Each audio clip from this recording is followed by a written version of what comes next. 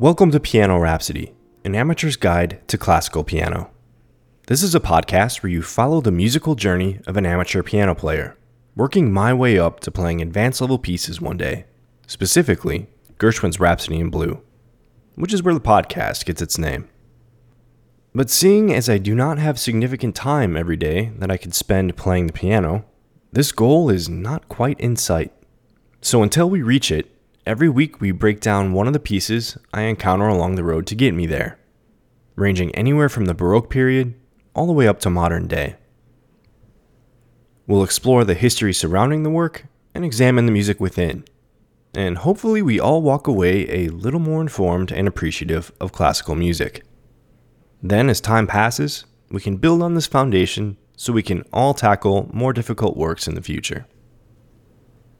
This is episode 12.3, the third episode in an exploration of volume number 1 of Norwegian composer Edvard Grieg's lyric pieces.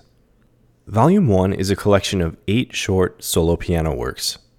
We've already covered the first half during the past 2 episodes, and now we're going to tackle the back half.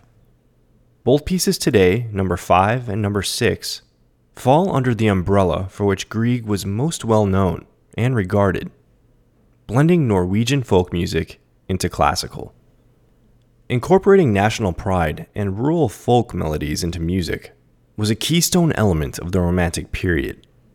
Previously in this very podcast, we've already heard Albéniz do this with influence from the Spanish countryside, and also Chopin, who incorporated Polish dance rhythms and melodies into his compositions, even when he was living in Paris. Grieg runs right in the same lane as his Romantic composing peers by being heavily influenced by the rural Norwegian folk melodies. Alright, let's do a quick basic geography lesson before we get started. Now, I'm probably the last person who should be trying to inform anybody about geography, but let's run through a basic what's what here. Norway is one of those 3 elongated countries in Northern Europe that I can't ever remember the order of. Norway is the one to the west, Sweden is the one in the middle, and then Finland is the one to the east. This trio of countries is sometimes referred to as the Nordic countries, and it's associated with Vikings, and it's where Norse mythology originated. So, before Thor and Loki were big Marvel superheroes, these were their old stomping grounds. This region is also referred to as Scandinavia, but it's difficult to pinpoint which countries are actually included in Scandinavia. Most commonly, it seems like Scandinavia is made up of Norway, Sweden, and Denmark. But some people will throw Finland and Iceland into the mix.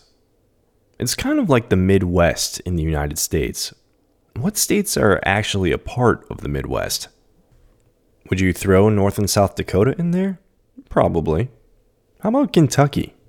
Pennsylvania? Debatable. So there's your geography lesson for the day. Now let's get back to a subject I know more about. A subject like Norwegian folk music. It's alright, we'll learn together. So while there are Viking tales that talk about music, the first written accounts of Norwegian folk music date back to the 1800s and are mostly believed to have religious influence. As music evolved throughout the 19th century, the songs began to be linked to myths and fairy tales, which could explain Grieg's inclusion of the fairy dance that we discussed in last week's episode. One of the main purposes of Norwegian folk music was dancing, which was mostly performed in couples and celebrated important events of life like weddings, funerals, and seasonal feasts.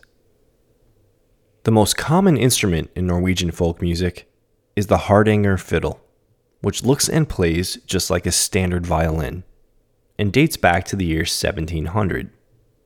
The fiddle was first used to accompany epic folk songs similar to medieval ballads, telling tales of history, including the lives of nobles, knights, and maidens. Then, during the 1800s, the fiddle evolved to more expressive, virtuosic concert music that was intended for urban audiences. At this time, dances and music from across Europe were spreading north to Norway, including the waltz, the polka, and the mazurka.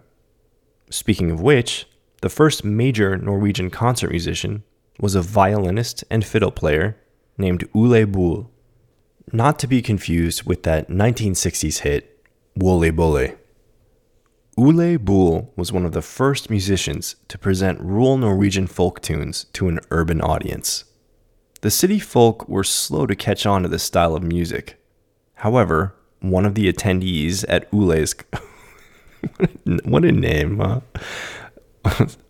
One of the attendees at Ule's concerts was a young Edvard Grieg, and he was so inspired by this music that he sought out the sources for dozens of folk songs. And that brings us to our selections today. Opening up the second half of Volume 1 of Grieg's lyric pieces is number 5, a piece with the generic title of Folk Song. Right from the top of the piece, we can hear the European influence of dance. Specifically, this piece recalls the rhythm of a mazurka, one of Chopin's favorite forms.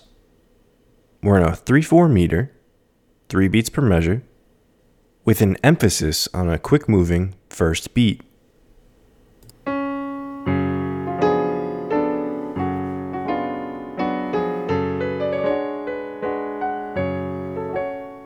Considering Volume 1 was published in 1867, this would fall right in line with the time period where European dances, like the mazurka, started making their way north.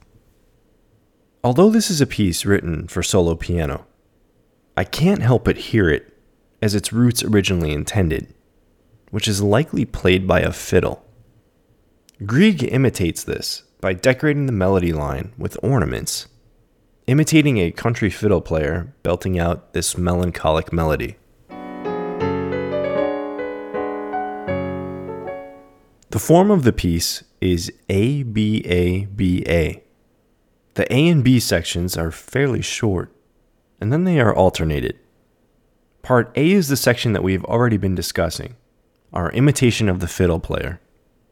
Part B utilizes a musical sequence that will end up being a signature of Grieg's of sorts. And that's a falling sequence of 3. It's the same musical idea, just lowered once and then lowered again. We've actually already heard this a couple of times so far. Here's an example from number 2, Waltz. And another example from number 4, Fairy Dance. Grieg calls upon the same signature move right here in Part B.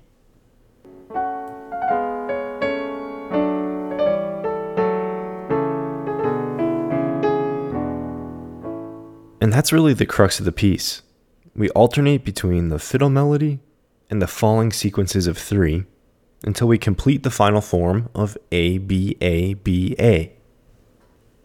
So let's venture on out to rural Norway and listen to the entire piece. From Volume 1 of Edvard Grieg's lyric pieces, this is number 5, Folk Song.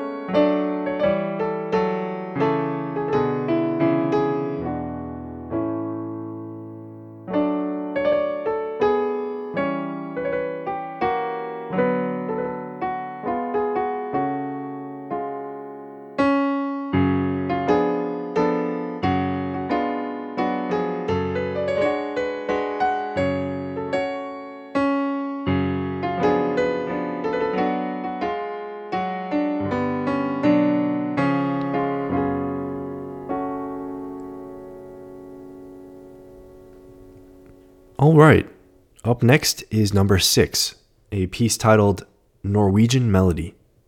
This piece is basically an amalgamation of all the concepts that we've already discussed, so we could use this as a nice review. It shares the same musical form as selections number 2, 3, and 4, which is a ternary form of A-B-A, and it also utilizes that same concept of parallel major and minor. This time, we're in D major and D minor. And to help build our ears, let's listen to the difference between these two keys. So here's a D major scale and arpeggio.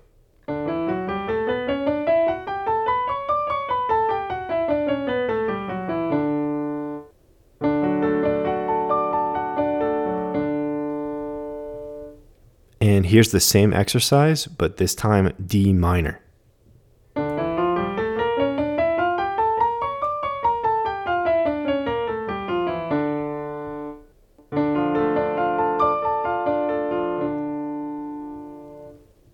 And the back-to-back tonic chords, this is D major versus D minor. The piece opens in part A on the major side of things, with a melody line that falls lower with each iteration.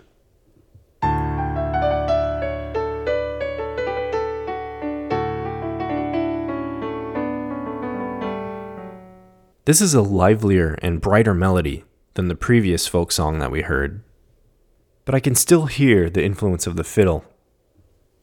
The B section swaps our major key to a minor key and swaps the articulation from more legato style to more staccato style.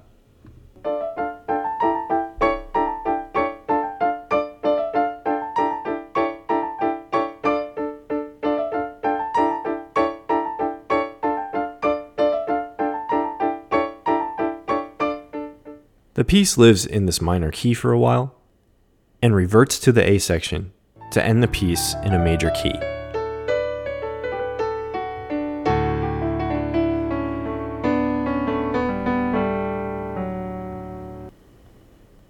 So it's a good rehash of a lot of the concepts that we've talked about throughout the lyric pieces. We have an ABA form, we have parallel major and minor keys, we have examples of both legato and staccato articulation, and it's a fine example of what Grieg is most well known for, pulling melodies from Norwegian folk music. So here is number 6 from volume 1 of Edvard Grieg's lyric pieces, Norwegian Melody.